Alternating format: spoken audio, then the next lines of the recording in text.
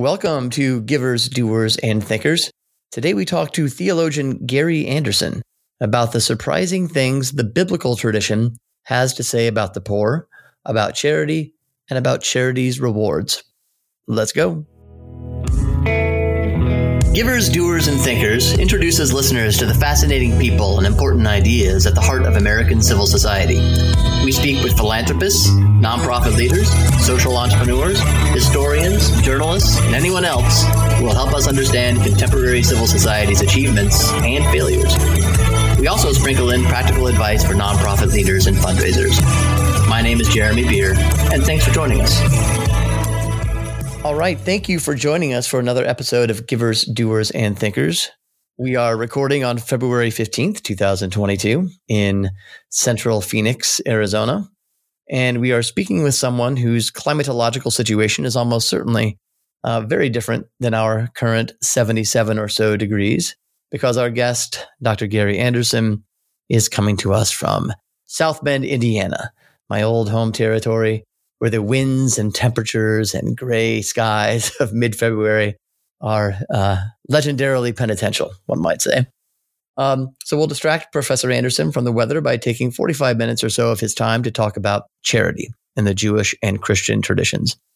Dr. Anderson is the Hesburgh Professor of Catholic Thought at the University of Notre Dame. He is the author of numerous articles and several very important books, among which are Sin, a History, published by Yale University Press in 2009, and the book I will be talking with him about today, Charity, The Place of the Poor in the Biblical Tradition, published in 2013 by Yale University Press. I'm very pleased to have the opportunity to speak with Dr. Anderson because his book is one that really challenged and changed my own views about charity and how it fits into my own faith commitments. And I'm also pleased to do so because we have yet to speak with a theologian. The tacit rule in our contemporary public life being that one does not introduce theologians into mixed company. We're going to ignore that rule, however, because it's important that everyone, whatever their faith commitments, understand what charity once was, how it came to be, and how it has changed. And with that, Gary Anderson, welcome. Thank you very much. It's a pleasure to be here. It is our great pleasure to have you and to have the chance to learn from you. I know that no one in the world knows more about this topic than you do.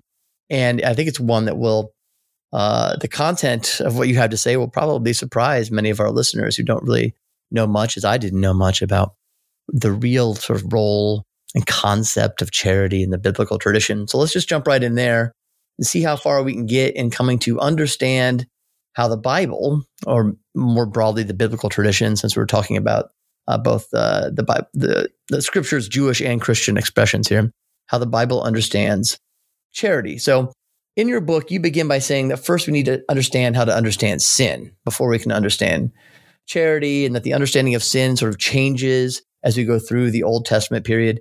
Can you walk us through that change, how the understanding of sin changes over the time period covered in the Old Testament, and how sin is related to charity in that way? I'd be certainly happy to do that. And I think you're absolutely correct that concepts of sin and concepts of charity work in a kind of amazingly symbiotic fashion, certainly by the time we get to the New Testament. I would just want to introduce just a slight caveat. I think we can appreciate the value of charity apart from the distinctive character of sin. They're not connected necessarily, but they are connected nonetheless, and I think the point that you opened with is certainly accurate. And really, the history that you alluded to is pretty easy to summarize. In the Old Testament itself, that is, the Jewish scriptures, there are a variety of images or metaphors for sin, but the overwhelmingly most common one would be that of a sin as a burden that an individual must carry. And nicely reflected in the Yom Kippur ritual in the book of Leviticus, where the sins of Israel are offloaded onto a pack animal who carries them away. We get this also in the New Testament, the Lamb of God who takes away the sins of the world. That's very much the notion of sin as a weight offloaded onto an animal to remove from the human domain. But the image that becomes much more popular at the end of the Old Testament period, and certainly dominant in the New Testament period and the rabbinic period, is that of sin as a debt. And where we can see that most obviously would be in the Lord's Prayer, the Our Father, as it's known to Catholics, which, as many people know, should most properly be translated, "Forgive us our debts as we forgive those over whom we hold debts." Of course, it's normally translated trespasses, but the underlying Greek noun there is debt, and the word for forgive is most at home in the notion of forgiving a debt that you have the right to collect. So that's what forgiveness is. Someone owes you something, but a financial sum of some sort, and you choose not to collect. That is forgiveness, forgiving the debts of others. And that becomes certainly one of the most common images in the New Testament, and explains why Jesus talks about debtors and creditors so often in the Gospels. It's not so much his own personal choice to use that image, but it's very much the image of the day, the image of his contemporary, Aramaic and Hebrew language. And the reason why that's related to charity is that charity is understood as a act of human virtue that, among all of its other many benefits, accrues a treasure in heaven. And that's where you might want to say, the compatibility of sin as debt, charitable act comes into play. If when you sin, you create a debit in heaven, when you give to the poor or the undeserving, you are depositing into a treasury in heaven, and you can draw down that treasury, one might want to say, or pay off those debts, you might want to say, would be the better way to put it, by your good actions. And that's certainly why in Christendom, up to the time of the Reformation, acts of charity were so important, especially in penitential seasons like Lent, because they were thought to contribute to your playing your role in the forgiveness of sins. They sort of lower that side of the ledger, so to speak, acts of charity in heaven. Yeah. If we just stay sort of in the Old Testament for now, before we move forward, where does this sort of concept get most talked about? What are the sort of the books of the Old Testament or passages that people might look up themselves if they were interested? Well, part of the problem, of course, is not all translations are going to render the underlying Hebrew literally enough. So frequently you'll miss it. But the classic text, certainly referred to time and again in the Church Fathers, and again, actually often referred to in the Reformation and debates between Catholics and Protestants, is Daniel chapter 4. I think it's verse 24. I'm a little bit embarrassed here. The English we'll take chapters. That's fine. Okay. The reason why I'm a little embarrassed is the English and the Hebrew versification differ. So in one version, I know it's verse 24. The other, it's verse 27. So it depends on what you're looking at. But it's a famous text in which Daniel is exhorting King Nebuchadnezzar to enact penitential actions for his sins. And he tells them that he can forgive his sins through charitable actions. So there you clearly have the notion that charitable actions presumably pay down the debts that King Nebuchadnezzar has accrued.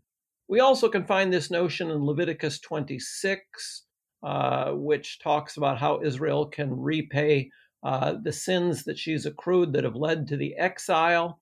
Again, I'm not sure most English translations are going to render it exactly, but the idiom, the underlying Hebrew idiom there, is clearly paying down a debt. And Isaiah 40, the very famous text many Bible readers know, that begins, comfort ye, my people," the text in which God exhorts the prophet to comfort the people of Israel who are in exile, who are about to be redeemed from exile. And a couple of verses in, he says that they are to be comforted because their sins, that is, understood, the debts of their sins, have been paid off, have been satisfied. So those would probably be the classic biblical texts. Most of them, according to modern biblical scholars, would be datable to the Second Temple period, that is the 5th, 4th, and even 3rd centuries before the Common Era. So we're near the end of the biblical period. If you really wanted to see a more robust use of the notion of the debt metaphor, you have to look at either the intertestamental books, the apocryphal books, or what Catholics would call the deuterocanonical books, Dead Sea Scrolls, or even best, the Mishnah, the rabbinic texts that would be contemporaneous with Jesus. Tobit and Sirach are two of the deuterocanonical books, right, that you're talking about? Exactly, and they're excellent sources for the imagery. When we move into the New Testament, like you say, is there any question in what we have from Christ himself that he is there any sense at all that he deviates from this understanding of sin and charity? Or does he deepen it? Does he change? Is there any alteration at all, or does he really just pick it up and move it forward? There obviously are notes that he sounds that are distinctive to his own preaching, but much of the imagery that's found in the parables, you can find almost all of it in contemporary Jewish sources. I think he's very much dependent on, a kind of standard mode of understanding charitable actions that, was at home in the synagogue. And I think that's probably the best way also to understand the church's implementation of charity in the post-New Testament era. I think that, both church and synagogue were very similar in the way in which this charity was enacted within them. In fact, scholars who follow, for example, Jewish and Christian charitable practices in medieval Spain have documented, considerable linguistic interchange between Latin and Hebrew, quite striking. And why would that be the case? Why would Latin phrases come into Hebrew, for example, in Jewish documents? Well, they came into Jewish documents because, the underlying theology was so similar. So we come out of the time of Christ's life. We're in the time of the early church fathers. Who among them picks up the concept of charity, acts of charity, as a way to atone for sin, for debts accumulated? Who would be the key figures here, and what do they have to say to us? Well, I think the key there. I don't think you could really identify key figures. It becomes really the heritage, as it were, of the patrimony, really, of all the church fathers going forward. And scholars of late antiquity have certainly documented this. One of the ways in which you can really see the effect of Christian practices is the imprint it makes on the Latin and Greek language. Paul Vane, a very famous non-Christian, I'm presuming an atheist scholar of this period, not in spite of his own religious predilections, mentioned in his very famous book, Bread and Circuses, on generosity in the Roman era, that words like hospital, orphanage, poorhouses, these are all what he would call neologisms in Byzantine, Greek, and Latin that arise as the result of the development of these institutions by Christians. I guess if you wanted a contemporary example, if you looked at words for computer hardware and software in European languages, you'd notice that a lot of them are simply English words that have been borrowed into French, German, Italian, what have you. And if you were living 1,000 years from now, if you notice that datum, you would know that, computer technology must have begun in an English-speaking country, or that must have been the heart and soul of the dissemination of computer technology. The language borrowing gives that away. And you could say the same thing. That's essentially what Paul Vane says. You can look at the language of contemporary Greek and Latin, the 3rd, 4th, and 5th centuries, and see objective evidence that, Christian attitudes towards the poor have made an enormous imprint on Greco-Roman culture. Charity becomes, as you say, the common patrimony of the church in terms of its in practice, acts of charity, and we get these completely new institutions, which I'm glad you touched on that, because it's important for people to know that there was no such thing as a hospital or an orphanage, essentially prior to the Christian period. But does the theology of charity, though, does that get further developed by any of the early church fathers? Is there, again, in the sense of trying to kind of lead us towards whether there's any sort of controversy over how we are to understand charity's place theologically in the Christian tradition, or the church fathers sort of won on this? So the fathers are pretty much of one mind on this. I guess I would want to say one thing. The theological question, I think, is crucial. So why did charity become such a significant virtue, we might want to say, in Christian practice? And here, this is maybe the biggest surprise, perhaps for me, and I think the biggest surprise for many moderns. I think modern people tend to evaluate. Well, I'm going to get to there are a couple things I want to say. But modern people tend to evaluate charity, I would say, on two different grids. One on self-interest as opposed to altruistic giving, and the other grid would be what it accomplishes, with respect to the domain of social justice. What concrete change does it introduce into the culture at large? Now, let me just give a footnote to the second one.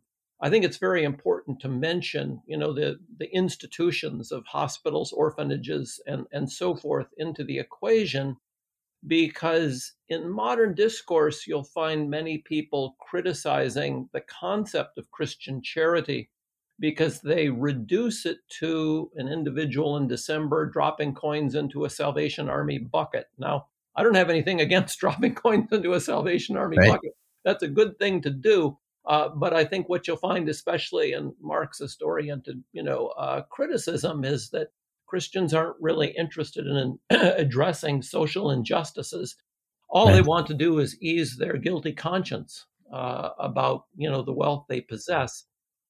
And I think when we look again at this evidence that Paul Vane collects, we can see that's decidedly not the case. What Christians were very interested in doing from the very get-go was creating institutions that addressed structural problems. Now, they were also interested in the individual virtues of giving, to be sure. They weren't opposed to that, but they were also deeply invested in what moderns would say are, concerns for social justice. So I think that needs to be, strongly emphasized, that charity and social justice are not, in opposition here. But going back to the theological point, the more important point here, I mentioned the altruism issue. The problem with modern assessments of charity, we might want to say in terms of how Christians understood it, is that they're all, what I would say, located on the horizontal plane. They're all concerned with the way in which one human interacts with another human. Whereas what struck Jews and Christians about charity is that these actions had a sacramental character to them, by which I mean they connected you to God. And that's what really made them so tremendously significant. They weren't simply helping another, they were that, but they were that and far more. They were, through helping another, the way of worshiping, adoring, and loving God. And that's the huge element, I think, that's often missed. And that explains why within the early church, charitable actions had the extraordinary value they did, and why they drove the creation of these extraordinary institutions that didn't have any parallels in Greco-Roman culture. Yeah, it's you're right that people try to divide those things as sort of critics of Christianity or charity, and we see this in the modern period, going, certainly from the 1800s forward. But your point is that it was there's the verticality of the thinking of early Christians that promoted the larger sort of horizontality of charitable acts. That these weren't opposed to one another. They were completely intertwined. They're inextricable. Exactly. And I mean, one of the striking ways this comes out, and it is related to monetary imagery, but one of the most important verses in the Bible for, nearly all the church fathers was a kind of surprising verse from the book of Proverbs, which reads, "He who is generous to the poor makes a loan to God, and God will repay him." So this notion that somehow being generous to the poor involves not only helping the poor person, but it's actually making a loan to God. Now, where does that come from? Well, that comes from a very important biblical law that we can see in the book of Exodus, in which, in order to guarantee the security of people without means, ancient Israelites were commanded to provide them with goods if they, food and shelter if they had none. And the way in which that food and shelter would be provided was in terms of a no interest loan. The idea there was to protect the dignity of the person who received these goods. The sense was that, they had fallen temporarily on hard luck. But once, circumstances turned to their betterment, they would eventually be able to repay. In other words, there was a concern for the dignity of the recipient, not simply to give, which sometimes can be a means of shaming. Right. The person has no means to support themselves, so you have to do that for them. The notion in biblical law was, yes, you have to support them, but at the same time you support them, you have to provide a means that in the future they can repay. And enjoy their dignity. Well, of course, sometimes individuals couldn't repay, but this is where the God piece comes into question. According to biblical law, God would be the individual who would reward the giver in this instance. And why would God do that? Because God has a special interest, compassion, and concern for the poor, a special identity with the poor, what we might call the preferential option for the poor. Right. God loves everybody equally, but he loves the poor the best. And that's a very important notion. So that when you are helping the poor, you're helping someone, who's a dear friend of God. And that's an enormous driver. That's certainly what's behind Matthew 25, when Jesus says that the last judgment, that the blessed will enter the kingdom of heaven because they fed Jesus when he was hungry, they clothed him when he was naked, they visited him when he was, sick. And according to Matthew 25, the individuals respond, "Well, we never saw you in any of those positions." And then Jesus responds, "Well, whenever you did this to a poor person, you really did it for me." That goes back to a very deep biblical legal principle. You can find it already in the book of Exodus that's, linked to what we might call this preferential option to the poor, God's attachment, his special love for the poor, so that helping the poor person is a means of, helping and adoring God. It's interesting that as you were speaking there towards the beginning, you brought up this concept that there was a sensitivity to protecting the dignity of the recipient of charity, even in this biblical period in which we're talking about, because one often gets the idea from reading sort of modern scholars that this is a specifically democratic idea, that protecting democratic dignity, the dignity of the democratic man it was sort of what was new about how to sort of do charity in the 1800s, 1900s, especially in America. So maybe that's not right. That we've had sort of this concept of protecting the dignity of the recipient, giving in such a way that dignity is protected for much, much longer than the last couple hundred years. No, I think what we have here, I mean, I can tell just with my parents who are growing older, they're in their 90s, and sometimes they need help with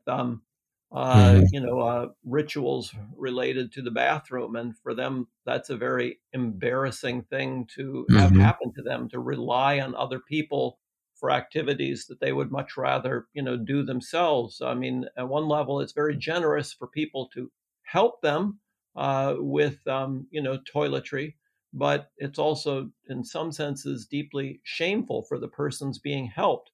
They would prefer to be able to do it themselves. And I think that in antiquity was the same thing you might want to say with, receiving money. Yes, it was a generous thing to help someone out. But if the giving was all in one direction, this could be humiliating. One wanted, ideally to meet people on an equal plane, or at least have a semblance of equality. So giving was always constructed with the notion that somehow equality or reparation was in the picture, that you never gave with the intent, either intended or not, of humiliating the other.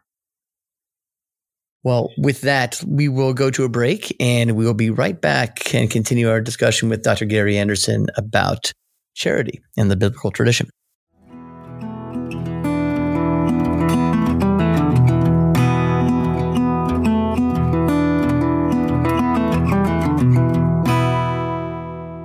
Okay, time for a practicality, and happy to have with us today Mark Diggs, who's a managing consultant in our direct response group here at American Philanthropic. How are you doing, Mark? I'm doing great, Jeremy. Thanks a lot for having me. It's great to have you here. Mark is a very experienced professional in direct response, which for the uninitiated means sort of direct mail and digital means of acquiring and cultivating and soliciting givers. And I have one question for you, Mark. I've heard you make this analogy, and so I want you to talk about it to our audience here.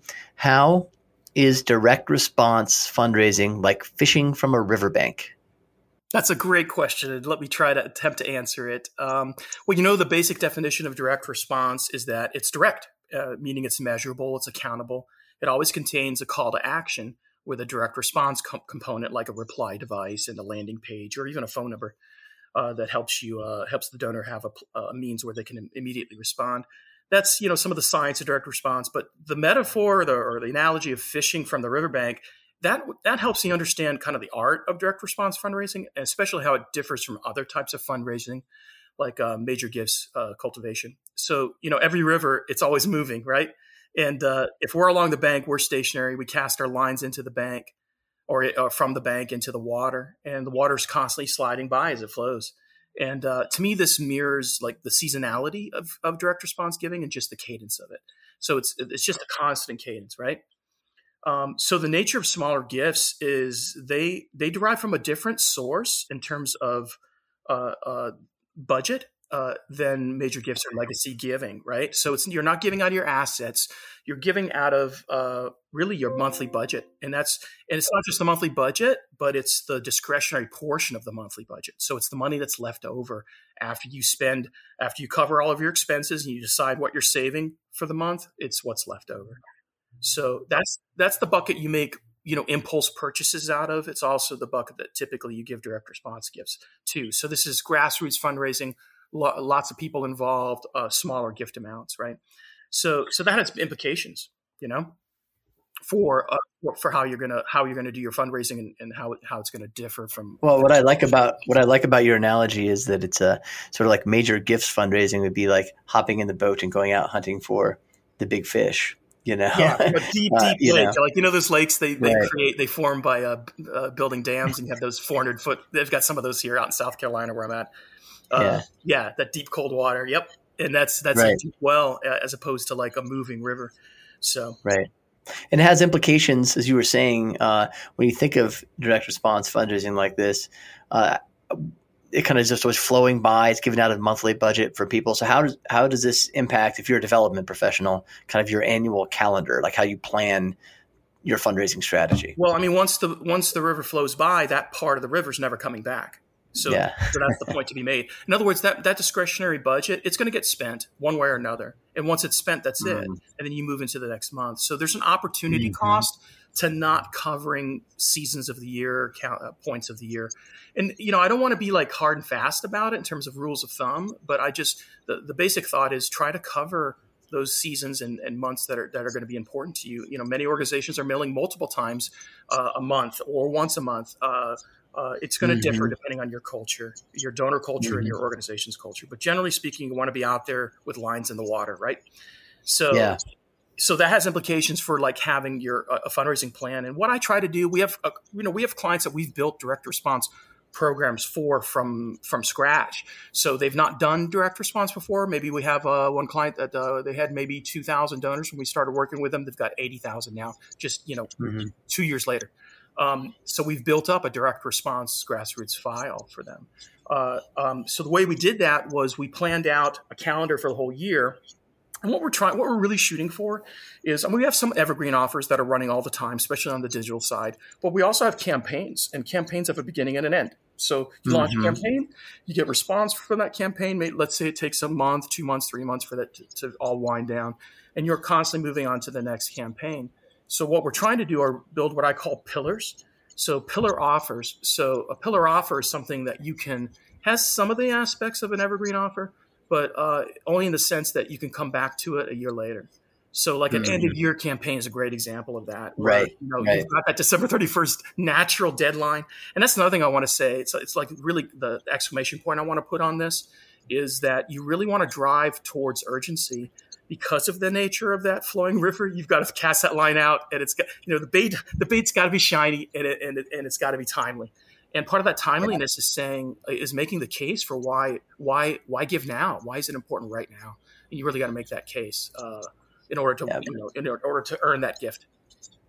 It's not a bad analogy, Mark. I admit it's pretty good. Oh, I like it. I like thinking in terms of pictures. Pictures are powerful, and that's what I mean by like the art of fundraising. I like to feel it in terms of the picture that I have. And it really makes sense when it comes to the time and the effort. It's hard work. You've got to be out there. Fishing is hard work, and you've got to be out there in the morning, and you got to be out there in the evening. You got to be out there sometimes even midday. Love it. Mark Diggs, thanks very much. Appreciate it. Jeremy, appreciate it.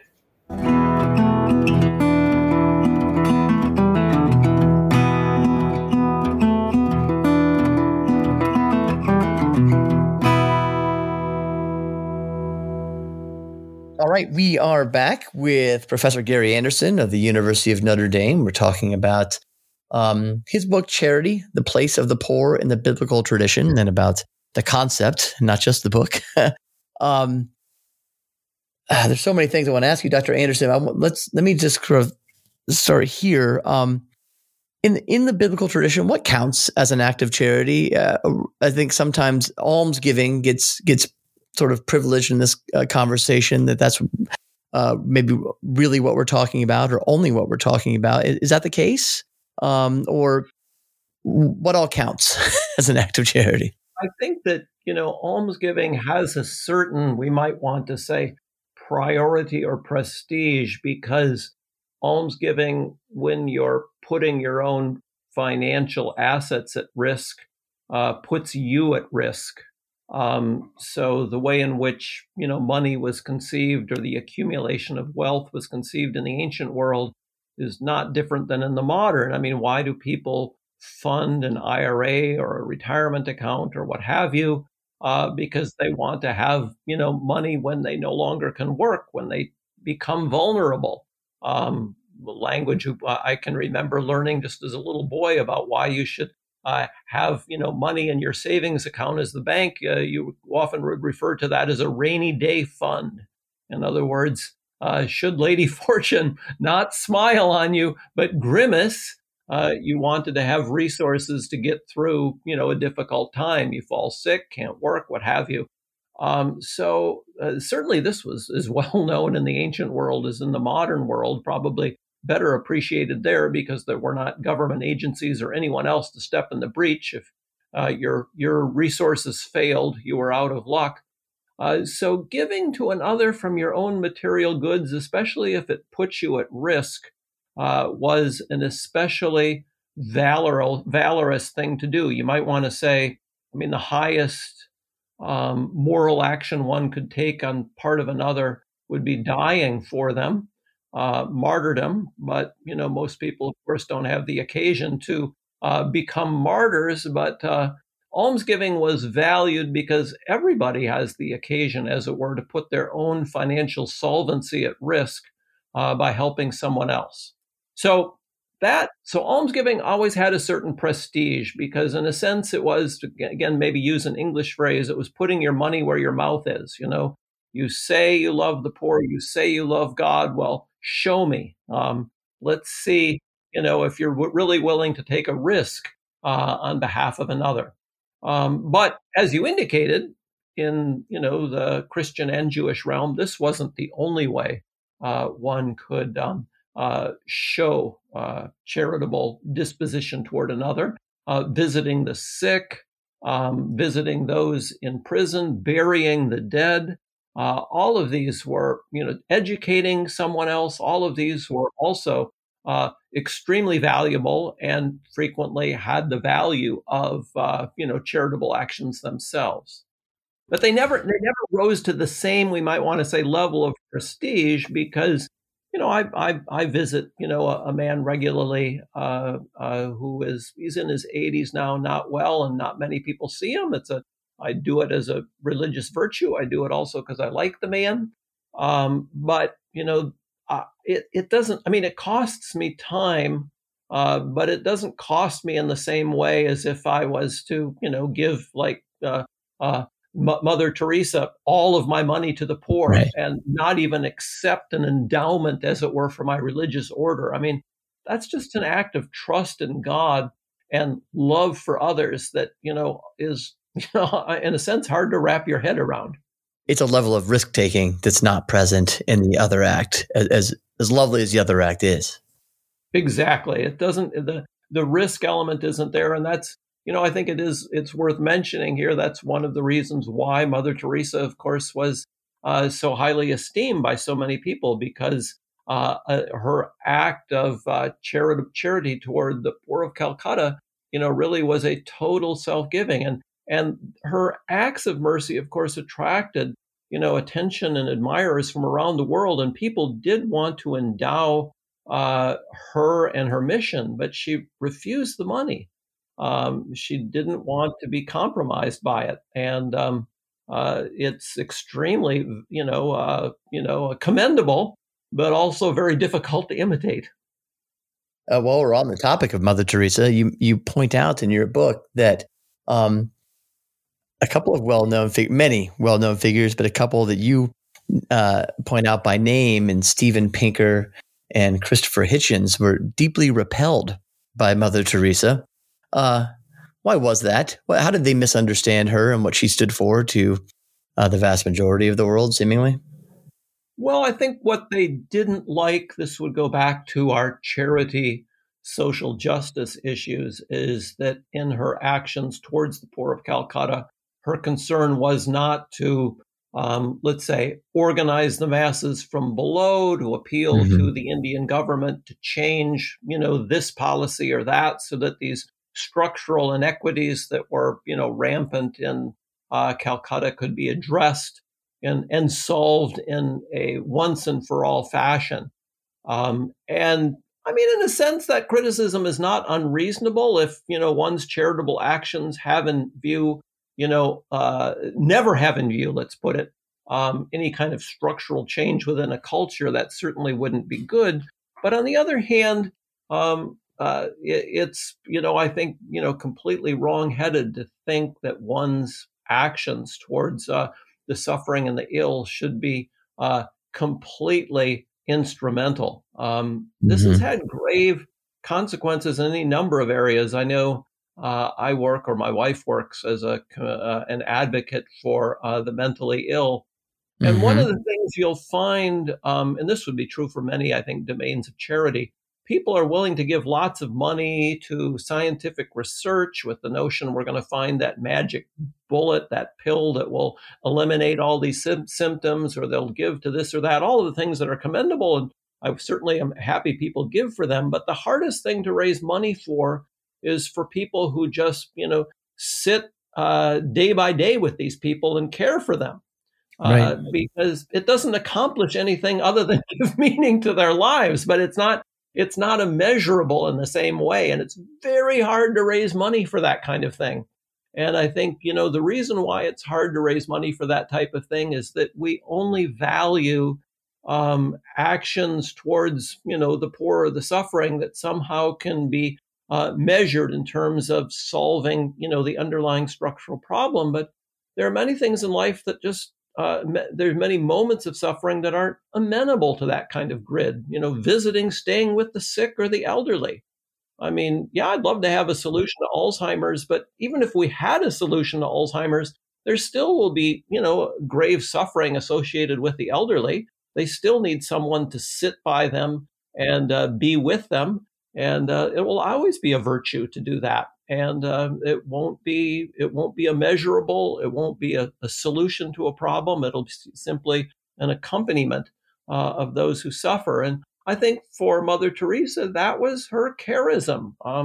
Not everyone is, called to change society. Some people are called to simply be with those who suffer. And I thought it was a gross travesty that, she would be so, strongly criticized by Pinker for this. And the other thing I guess I tried to say in my book is that why people, I think, valorized her, that is Mother Teresa, over Bill Gates, for example. And I have nothing against Bill Gates. He's obviously, the recent revelations with respect to Mr. Epstein, we won't go into that dimension, and his personal life. But if we just talk about his philanthropic efforts, I totally laud them. I think they're incredibly commendable.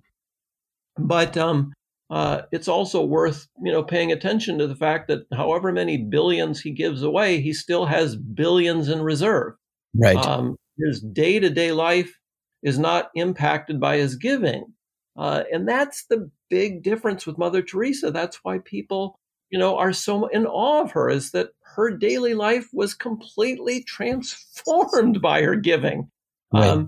And that transformation is a witness to, the character of God, God's love for the world. And that, in the end, is what people really honor, respect, and stand in awe of. And I think we often don't take sufficient measure of that dimension of her actions. Another criticism of sort of the charity, the Christian concept of charity, specifically Christian concepts of charity or Judeo-Christian, it's not only what you were just getting at, that it doesn't look enough at solving root problems, systemic issues, that if we could just get at those, we wouldn't have, any poverty anymore, and so on. But the other criticism is, and I guess this probably was leveled at Mother Teresa herself from time to time, is that it doesn't distinguish at all or enough between the so-called deserving and undeserving poor, which seems like to be a very modern concept. I think, at least in my own reading, that we sort of really start to get in the 19th century. Is there any sort of distinction between the deserving and the undeserving poor in the biblical period or in the biblical tradition? Yes, there is. Already in the book of Tobit, he will refer to the righteous poor. So I think he distinguishes between, individuals who are poor, who are worthy of our charity, and those who are not. On the other, but I wouldn't want to push that too far. I think your underlying sensibility here is accurate. I think in the modern period, what happens is that element, that distinction, which we can find in classic Jewish and Christian sources, is magnified and perhaps given, a kind of urgency and importance that it doesn't have in antiquity. Because what happens in the early modern period, and you alluded to it, is this, this sense, somewhat, hubristic, we might want to say, that, given the right social policies, we could actually eliminate poverty. And so a lot of the kind of social engineering is geared towards, motivating the poor to get to work and distinguishing, the deserving from the undeserving. And yes, this becomes an enormous modern issue, and where you're actually extremely accurate when we witness that transformation, which really happens in the 17th century or so. We'll see a number of Christian writers come forward and argue against means testing. And what are their theological points for that? They say, well, Christian charitable actions are meant to mirror God's, unfathomable grace. And just as we receive grace from God, though we are undeserving of that grace, so when we, act graciously to others, we should give to other people, unreservedly, without, calculating their worthiness of receipt. But having said that, it would be inaccurate to say all Christian giving in the Byzantine, medieval, and early modern period was, didn't take into consideration deserving or undeserving. That wouldn't be accurate. But it certainly didn't attach the same kind of value judgment we see in the modern period.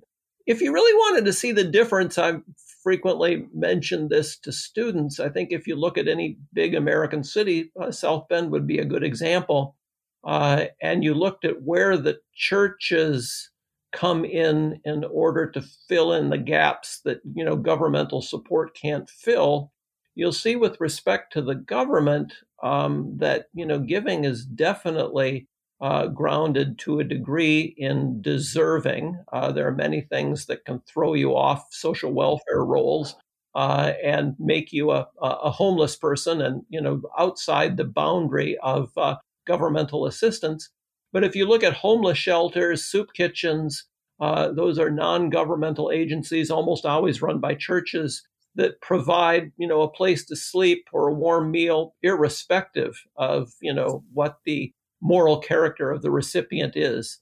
And some people abuse that. There are people that show up. Right. My wife is at a soup kitchen. People show up in Cadillacs. They want to see what the soup is for the day to decide whether they're going to, enjoy it or not. But, the soup kitchen doesn't say, well, you can't have the soup because, you drove up in that car or because you're looking at the type of soup. That's not the mode of giving that's on display there.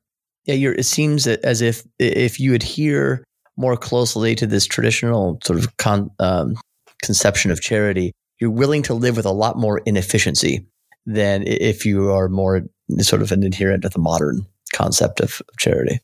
Exactly. And I think that's also very much behind, you might want to say, Mother Teresa. There's just a kind of gratuity to generosity that's not calculating its instrumental value.